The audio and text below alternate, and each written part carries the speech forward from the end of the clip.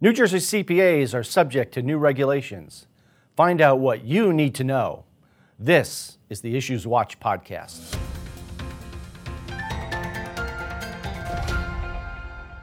Hi, I'm Jim Hardenberg, Chief Learning Officer at the New Jersey Society of CPAs, and welcome to episode 28.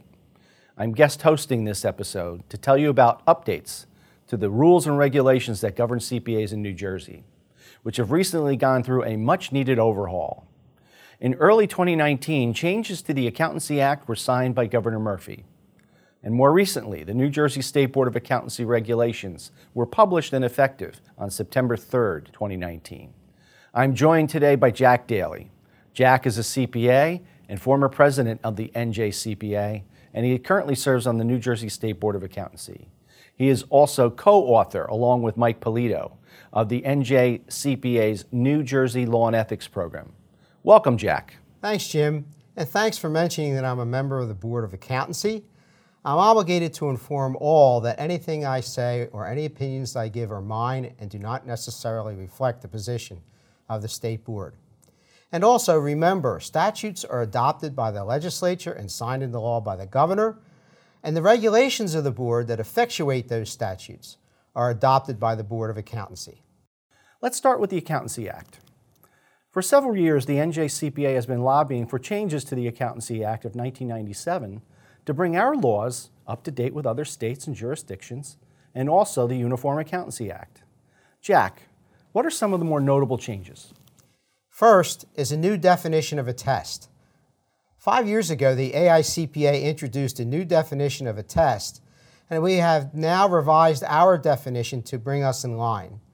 The revised statute redefines attest engagements as audits, reviews, examinations performed in accordance with attestation standards, the SSAEs, agreed upon procedures, and PCAOB engagements.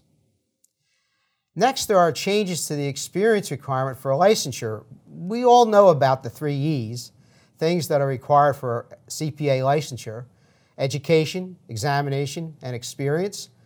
Well, the new language in the statutes revises the experience requirement just a bit.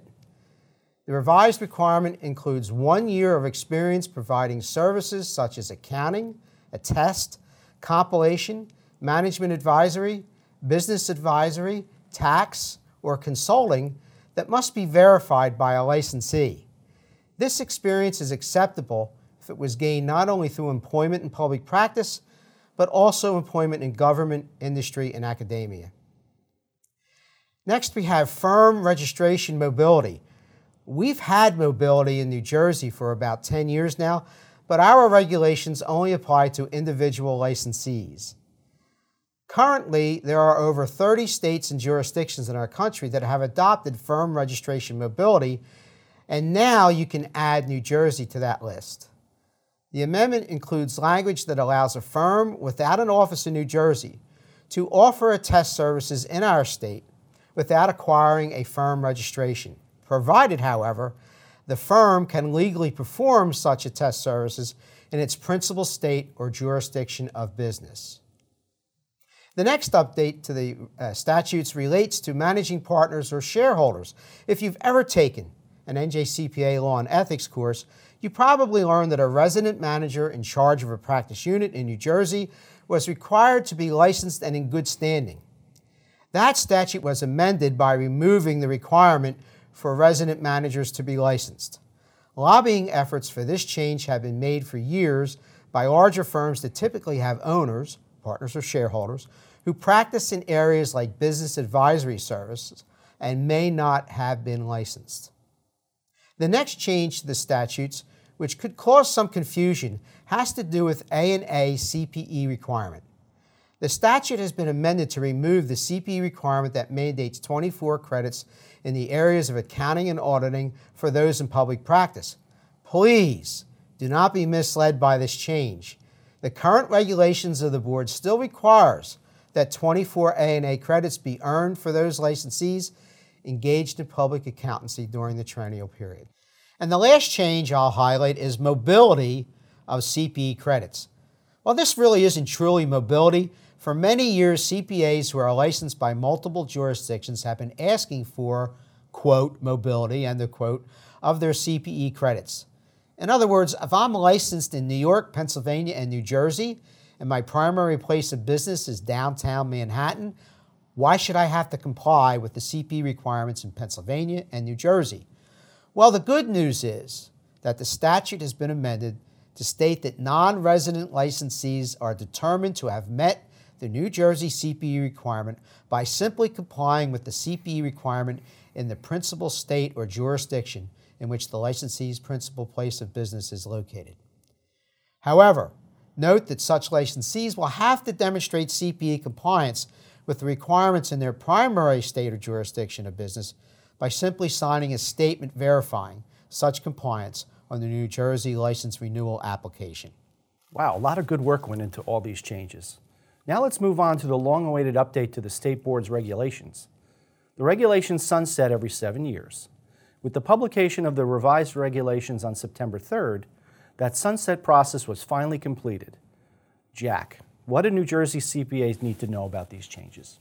The first change, Jim, has to do with advertising. The use of testimonial or laudatory statements in advertising was prohibited by the previous regulations, but that provision has now been deleted. Two other changes. Also, new regulations regarding advertising include the prohibition of the use of coercion or harassing conduct in advertising. And second, advertising that implies the licensee's ability to influence regulatory bodies. Something like, I used to work for the IRS, and I know many IRS agents, and that's an advantage that will benefit you and your firm. Not allowed. Next, CPE credit requirements. The revised regulations include changes to the number of required CPE credits for technical subjects and other subjects. Yes, we still have the required 120 credits in total, but credit requirements have changed from the previous 72 credits for technical subjects to now 60 credits, and up to 56 credits for other subjects, which was previously up to 44 credits. Note, as I previously stated, there is no change to the 24 accounting and auditing credit requirements for licensees engaged in public practice. Also related to CPE is how credit is granted for college or university courses. Previously, a licensee who took college or university courses that satisfied the CPE subject matter requirements could earn CPE credits. However, there's been a change. The regulations have been amended to clarify that CPE credit will no longer be granted for licensees who attended such courses to the extent that a similar course was previously used to satisfy the licensee's 120 or 150 credit educational requirement for initial licensure. Also, no credit is to be awarded for CPA exam preparation or review courses. The new regulations also include amended language that changes the regulations for licensees who instruct college or university courses. Previously, if you were a full-time instructor, you did not receive credits for teaching. That has now changed. This change is similar to the change just discussed in that CPE credit will not be awarded to the instructor of courses to the extent that a similar course was previously used to satisfy the instructor's 120 or 150 credit educational requirement for initial licensure. And again, no credit may be awarded for instruction of CPA exam preparation or review courses. When it comes to CPE program formats, the revised regulations now recognize nano and blended learning CPE programs. Nano learning is an instructional method that includes a minimum of one learning objective and awards 2/10 of a credit upon completion.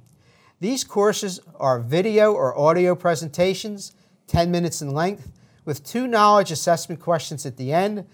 Blended learning includes courses that utilize multiple forms of CPE presentation, such as group live, group internet-based, self-study, or even nano learning, with different learning or instructional methods such as lectures, discussions, reading, and case studies.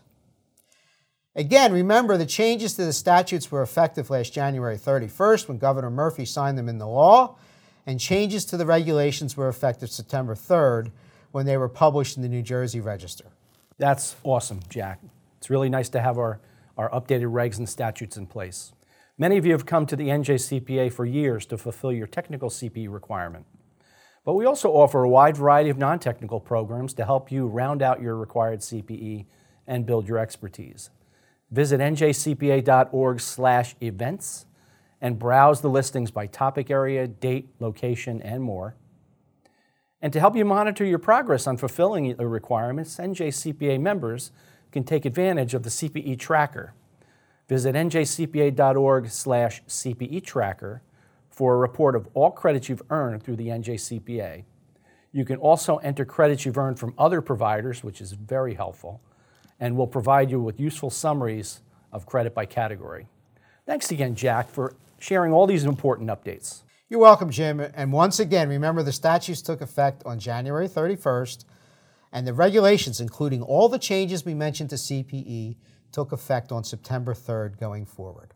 You can visit the show notes for links to additional information and resources, and feel free to reach out to us at the NJCPA with any questions. Email education@njcpa.org or call us at 973-226-4494. If you enjoy this podcast, please subscribe, rate, and review it in Apple Podcasts, Google Podcasts, Stitcher, or wherever you get your podcasts. We'll be back in 2 weeks with another episode. Thanks for listening.